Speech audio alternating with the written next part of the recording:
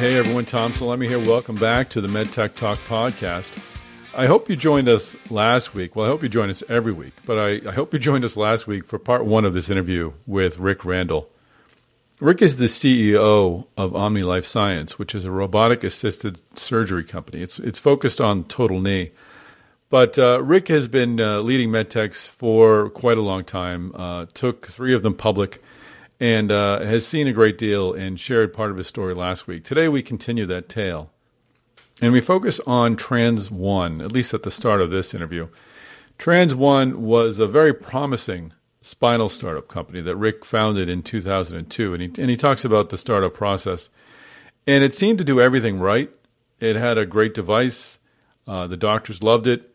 It shortened procedures. It had positive clinical data, which of course is paramount. But it ran into a problem, and that was reimbursement and coding.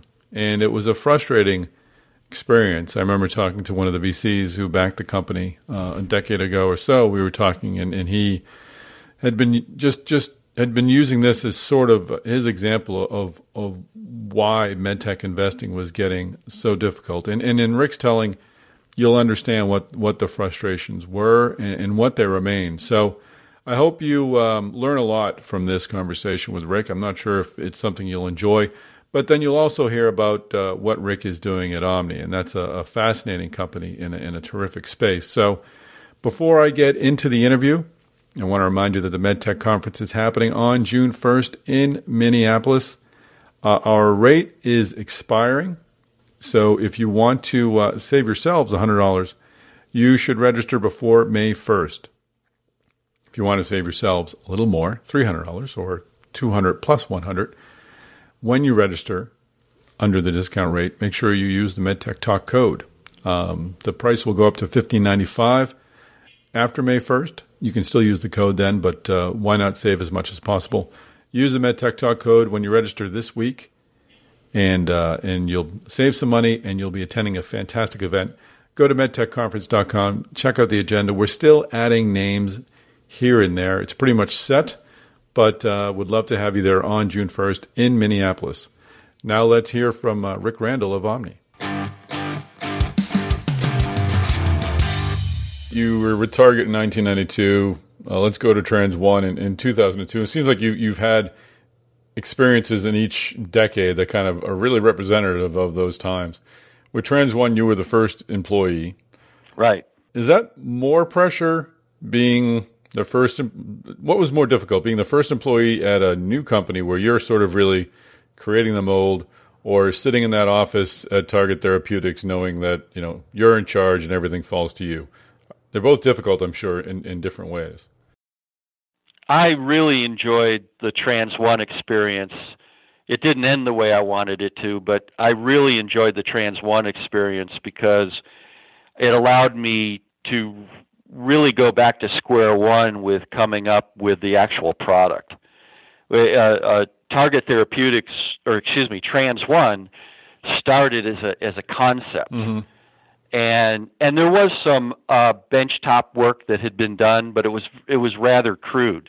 And I joined in 2002, and it was a concept, and I had an engineer I was living in North Carolina. I had an engineer who was living in Minneapolis, and I had a founding physician in Minneapolis, and we were really trying things with some spine surgeons we brought on very early on. And it was fun. I mean, I really enjoyed it. It was a good break for me, and it tapped into things that frankly I just enjoy doing more than a lot of other things. And then the fundraising, by then I had a pretty good track record, and spine was starting to really change and morph. Kyphon was off and running. The Medtronic had paid a very large price for sophomore Danik, and yet minimally invasive spine surgery was a ripe field to take these wide open, painful procedures and find a minimally invasive approach, and that's what TransOne was all about. So I enjoyed doing it. We quickly came up with something that made sense. We were able to take some spine surgeons who had adopted kyphoplasty, which was the first kind of percutaneous approach to the spine, and that was a huge chasm to cross. But by drafting these Kyphon surgeons, they had already done the hard work, teaching them how to use C-arms and looking at two-dimensional fluoro screens to guide their way to the spine. And so by picking the KOLs from that group, we quickly got to the point where we were able to come up with a system that was able to do a fusion through an incision that was about half an inch long, without destructing any muscular structures. And the theory was, if we apply this to real live patients, we should be able to send these people home as on an outpatient procedure. And so that enabled us to. We quickly got there with the technology. We got, I think, lucky. We were lucky with the FDA in that they granted us a 510K, and now we were able to market.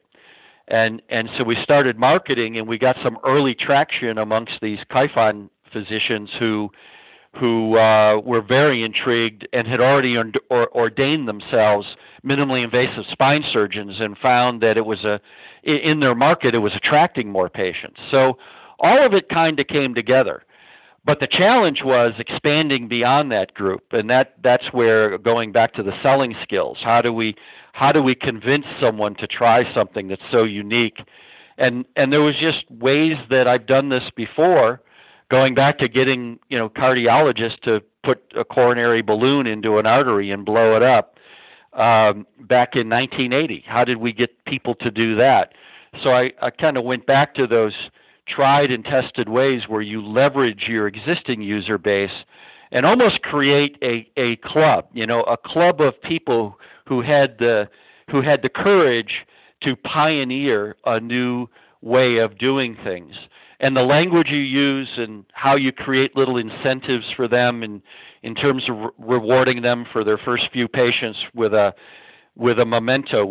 I found a guy who was making glass ships, ships in the bottle, and I got him to do these things in bulk for like $50 each. And I made a little plaque, and I gave it to every surgeon who did when they got to their 50th procedure. I presented this to them, and the messaging was, you were a pioneer in a whole new procedure, and you're doing great things through a very small opening, and the metaphor with the ship in the bottle just really registered, and it got to be the point where I had surgeons come to me telling me, I want to be one of those ship in the bottle guys. We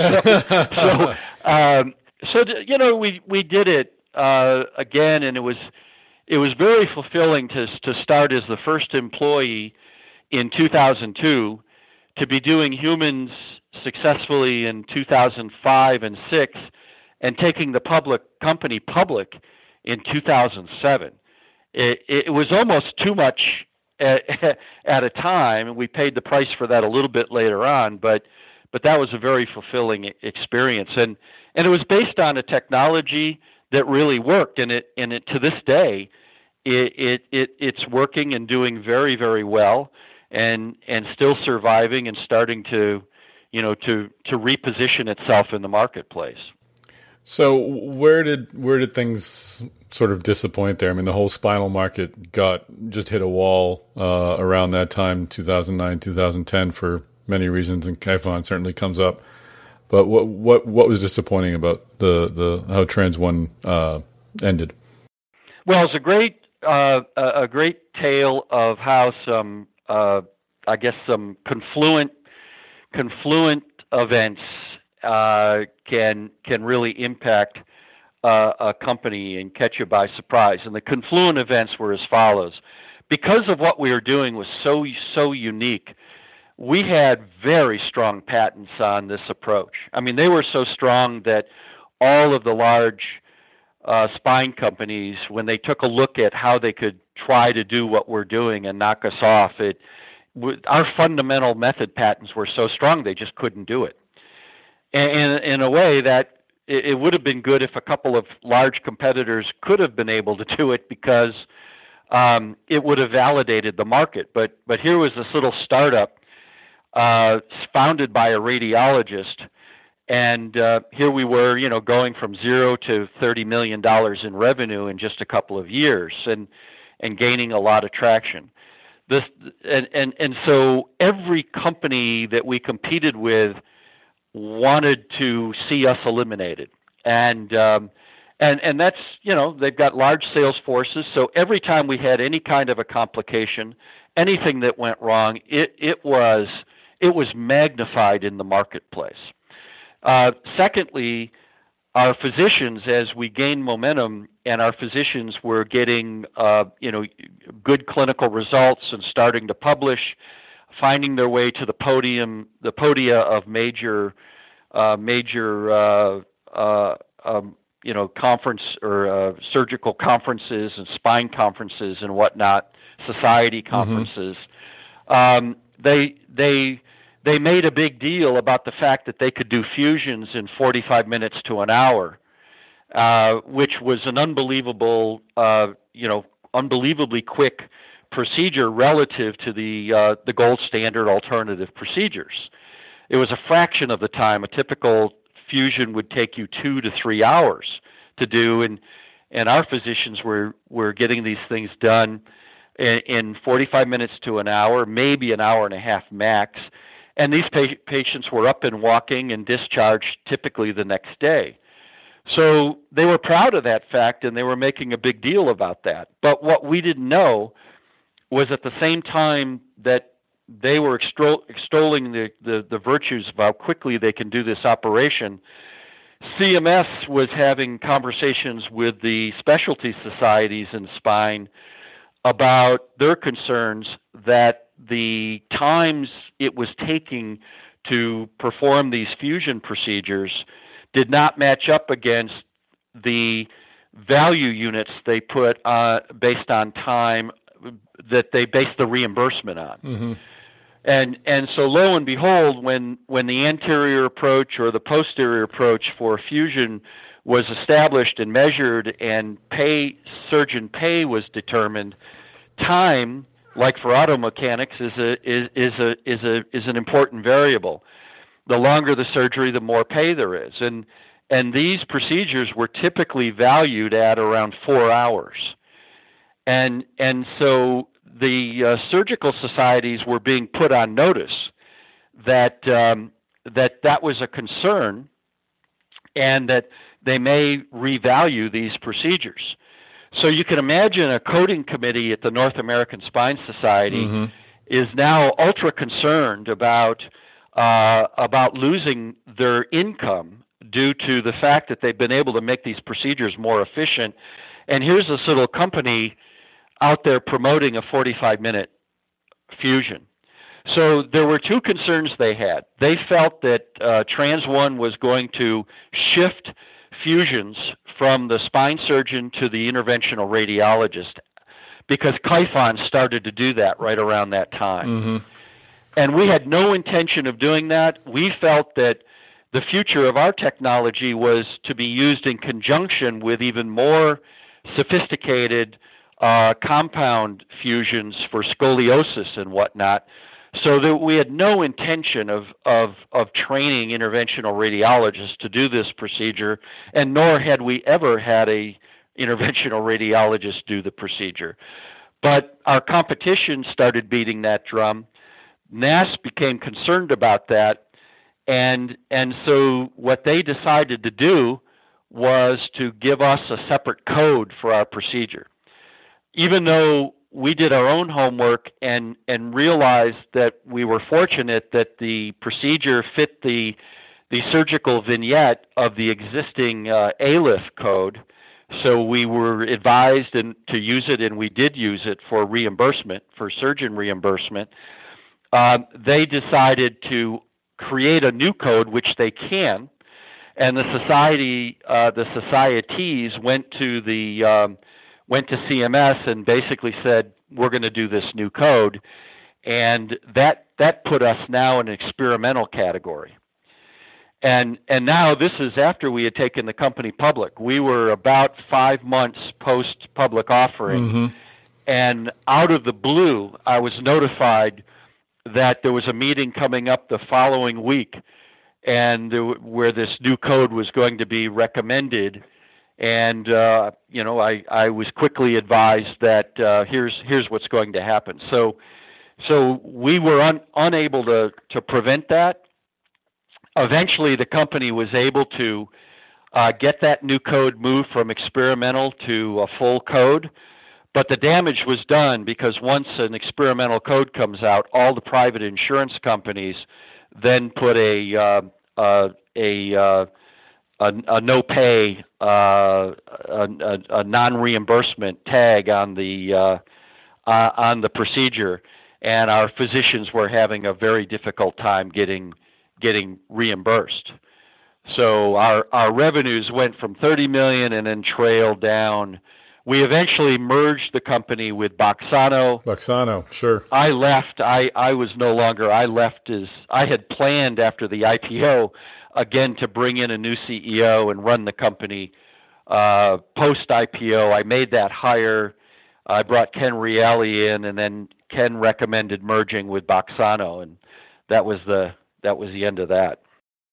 Let's take a quick break from this conversation to just remind you about the MedTech Talk podcast code and the fact that our $14.95 rate is expiring on May 1st. So if you want to save some money while attending the best MedTech conference there is, go to medtechconference.com, register, use the MedTech Talk code, and you'll save yourself $300 and learn a ton about MedTech, make many great connections, and you'll get to meet me, which is just, that's worth the price of admission alone, I would guess. So again, go to medtechconference.com, sign up for the MedTech conference, use the MedTech code, and we'll see you there in Minneapolis. Now back to this conversation with Rick Randall. Do you see that experience as one of the changes that has really kneecapped the MedTech industry, the sort of the moving of the goalpost? I mean, here it is, you've created a technology that takes this complex procedure, makes it easier, makes it shorter, does exactly what you want to do when you're innovating, and you're penalized at the end. It seems like that really kind of cut. Yeah, it really was unfortunate, and it was, in my view, unfair. As I said today, the technology is making a comeback, and we have patients that are now 10 years out with their results, and those patients. It is the if I had to have an L5-S1 fusion, that's what I'm having done. So it was unfair because it was somewhat political, and what was unfair about it more than anything else was I did not feel there was a viable setting to manage that whole process. As much as we may not like how we have to work with FDA, what I've always found with FDA for the most part is they tell you what you have to do, and if you do it and you meet the endpoints, you get there. In the world of reimbursement, it doesn't work that way. It's much more of a black box. And I've been through this subsequently with a couple of other companies there. And now one of the things I will not touch is a technology that has to find its own reimbursement, because you spend millions and millions of dollars and years in developing the science and the approach, and only to get to a point where you have zero control and the government doesn't have to tell you why. So there's no pathway. It's not data driven. It just is. It goes into CMS, and either they agree or they don't agree, and you have no. You just really you don't have an ombudsman to work through. Yep. It's just it's broken. Now I haven't been involved with it for maybe 4 years, but I don't think it's gotten a whole lot better. No, and we'll end on a happy note when we get into OmniLife. But it does seem it's like you're asking entrepreneurs and innovators to color within the lines and don't try to create something new. When you're right, when folks are trying to just stay within existing codes, then the reimbursement is sort of dictating the technology that's going to come down the pike, rather than someone trying to flip everything on its head and create something terrific. When I first raised my first venture money back in 1990, 94, 5, 93, I guess it was. When I got into that world of raising venture capital money, I remember the venture capitalist sat down with me and he referred to stacked risks. Mm-hmm. And so they looked at an investment. They looked at all the risks, and there gets to be a point where the risks stack up enough where they just decide not to do it because there's too many hurdles they have to cross. And if one of those hurdles you can't cross, you're done. And so what reimbursement to me has done is it's added a stacked risk to an already existing stack of risks.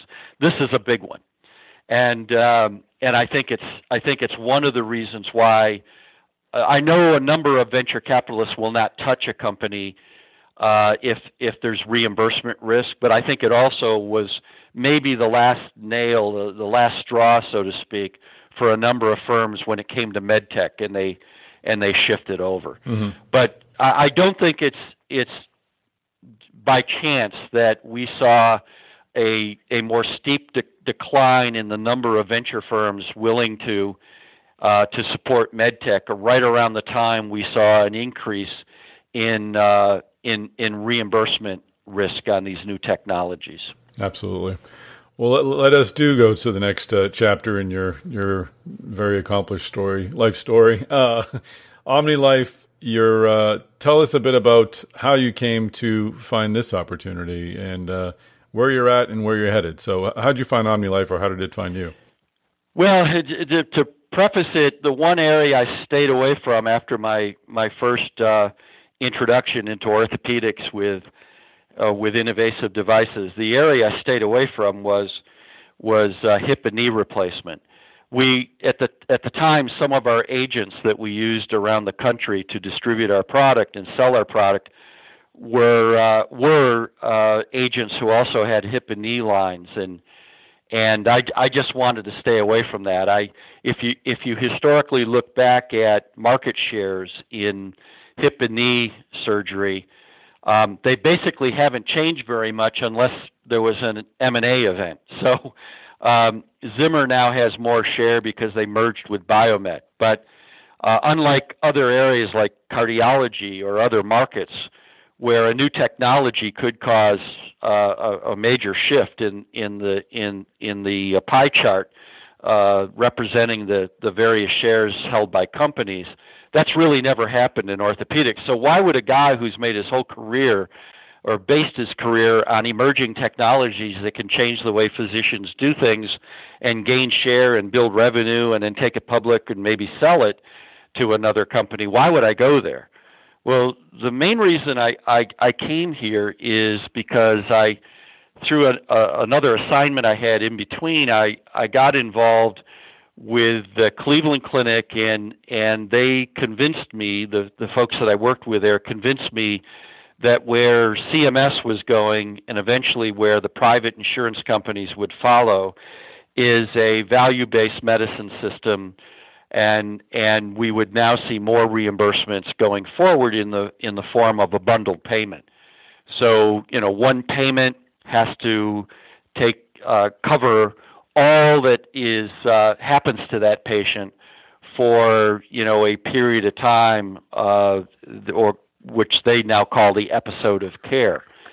And my view, once I became convinced, based on a pilot program that the Cleveland Clinic was involved with, that this was the way it was going to go, was that could create a real opportunity in markets where there hadn't been an opportunity.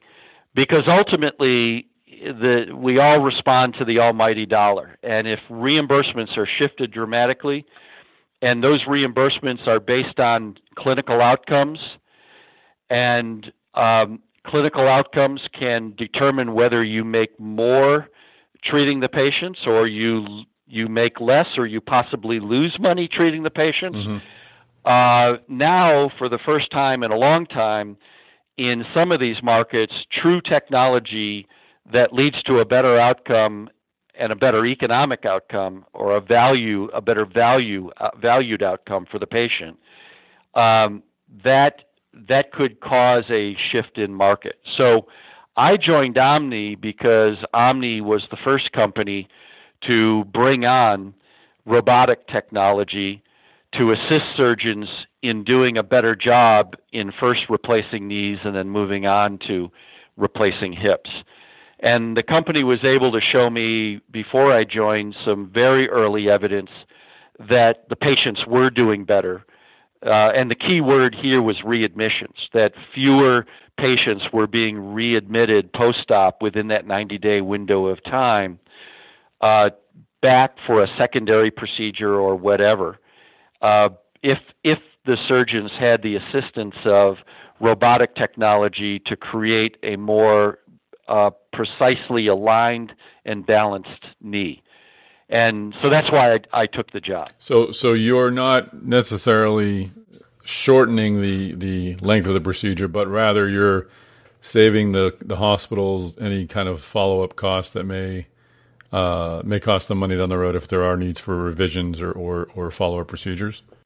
Yes, although we are, if you can in the operating room control with the precision of robotic guidance, create a very much aligned and balanced knee, and you can document that before the patient leaves the operating room, and you can document that with the knee fully extended all the way to full flexion of the knee or bending of the knee. If you know that in the operating room, then with that patient, because you know they have alignment in full flexion and extension, that you can be more aggressive in rehabbing them starting that same day they had the operation. So if you know that and you do that, you can affect the discharge time or the length of stay. But I would tell you that predominantly our savings is not gained by just length of stay. That is a contributing factor.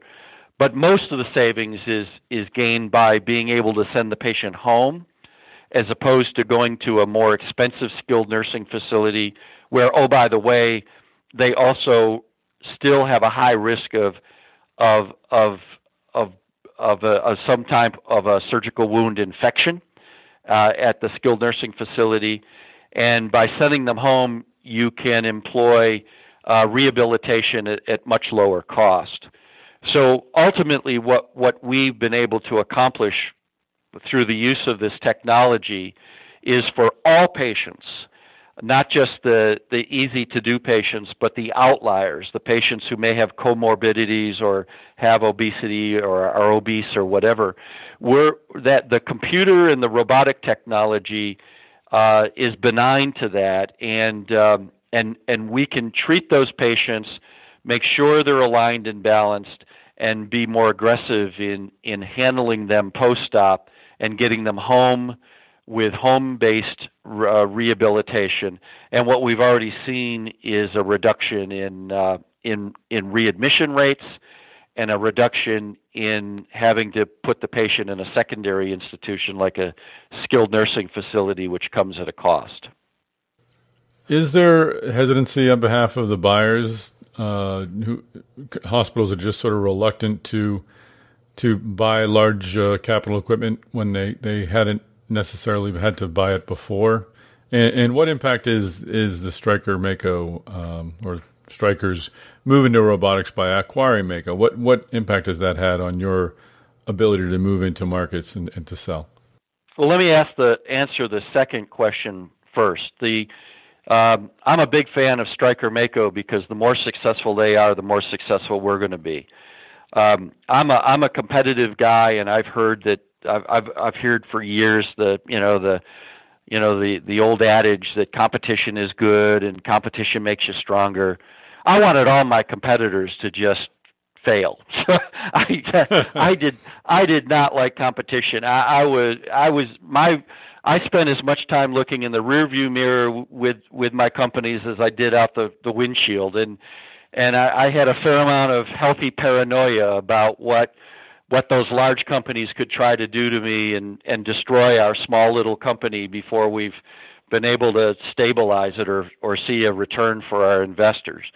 But for the first time ever in my career, I'm actually I am competitive, but I'm hoping they succeed, because what Stryker has done in a much larger way than we could ever do it on our own is they've used their big voice, their marketing power, their size to promote robotic assisted surgery. And they were the first to be out there, the first large company to be out there with a robot. They were doing unicompartmental knees initially, but they added hips, and now they're moving over to total knees, and they're way behind us in total knees. But they're first in overall orthopedic robotics. And the best thing that happens to Omni is when someone's looking at a Stryker unit, and they consider us because they're kind of crossing the chasm on moving into robotic-assisted orthopedic surgery, and they look at what else is available. Or the other scenario, which is even more likely to occur, is in a major city, someone buys a Mako robot, and then all of the competing hospitals are now worried about competing against the robot, and patients now show up and they ask, "Do you have a robot?" We gain a fair amount of our business has been gained due to that perceived competitive threat among surgeons and or hospitals. So if the tide truly rises with robotic assisted surgery, because Stryker is large enough to make that tide rise once they jump in the pool, we're going to rise with it. Mm-hmm. And so I hope they do well, because I believe that'll help us do well, and it already has. Now, your first question, they are going to be more challenged by selling a very expensive robot, because what comes along with this bundled payment is that every technology that is utilized on that patient has to be included in the cost. And so if you spend $1 million on a robot, you have to amortize that cost across patients over whatever period of time you're writing that that asset off. And so those costs start to build up in a market that is really requesting that you lower costs, because you're on a fixed pay basis, and you're getting paid on a fixed pay basis, and so it kind of works against what they're trying to achieve with the bundled payment, unless your clinical results and your economic results are so good that they more than offset that added cost of having the robot. That's more difficult with $1 million robot. What we do is that we have a user's fee, and we also sell our implants at a more typical implant cost. Mm-hmm. And then so we do not charge the hospital $1 million for the robot. We consign the robot with a user's fee and some disposables and the implant. And so first of all, we don't have to go through very difficult capital equipment budgets or committees in the hospital. But secondly, if we don't provide an economic return, then they could just throw us out. They have not taken ownership of this device. Our low cost robotics enables us to employ this model, and the models work very nicely for us, because there's just a lot of hospitals out there that they just don't have the capital budget to to take on $1 million robot that is not very scalable. So that's helped us. The bundled payment movement has helped us with our business model. That would seem to be a nice way to kind of ease into having this sort of technology in the hospital. You're not making those long-term commitments. So, final question: what's your next challenge for Omni? Next challenge for Omni is to really continue to establish the beachhead of robotic-assisted surgery. At the AAOS, when we entered my first AAOS, there was one company that had, one of the large companies had a robot, no one else did. And when I say the large companies, the big four in orthopedic recon is DePuy Synthes, Stryker, Smith & Nephew, and Zimmer Biomet. And only one of those companies had made the leap into the robotics field. Exiting last week, the 2017 AAOS, 3 of the 4 now had committed to robotics. Zimmer, for the first time, unveiled a robot that they acquired for spinal surgery, but they're now announced they're adapting it to total knees. So the good news is the market's been validated. And so our challenge is to continue to finance the company and to take advantage of the market demand that's growing for this technology and to stay ahead of our competitors. We released a new product, or we didn't release a new product, we unveiled a new product that we hope to release in 2017 or early 2018, if all goes well with the FDA, that added another robotic device to our existing platform. So we can now use robots not only to align the knee, but to balance the soft tissues around the knee. And if you looked at knee replacement as an equation that you wanted to balance, you'd want both sides of that equation, proper alignment and proper tissue balancing. You'd want those equal. And that's what this technology does. So we stretched our lead, but we know that the competition is there and it's coming. So our challenge is to properly finance the company so that we can take advantage of the opportunity that we have and the technology that we have in a market that's dominated by very large players. Well, that's terrific. Well, I took a lot more time from you than I had anticipated, but I feel like we've had a great firsthand account of medtech over the last couple of decades. So I appreciate the firsthand. I've been insights. doing this a little bit longer than a lot of folks. So you got probably 20 more minutes of history there than you normally would get. Well, I'm sure it'll be appreciated by our listeners. So thanks, Rick, for taking the time today. Thanks, Tom. Take care. Rick Randall, thanks for joining us. Trans One, again, is one of those stories that we just need to learn from, and it's been very, very helpful and informative to me to hear your take on the company's creation and ultimately the trouble it ran into. So I hope MedTech Talk podcast listeners found that to be a fruitful conversation. Thanks for joining us. If you could do us a few favors, number 1, give us a ranking on iTunes. It really does help people find the podcast. Number 2, you've got friends in MedTech. I know you do. Let them know about the podcast. The more listeners, the better. Finally, join us in Minneapolis on June 1st. This podcast is just a taste of the conversations that we'll have on June 1st in a very small taste, actually, just a little minimal crumb.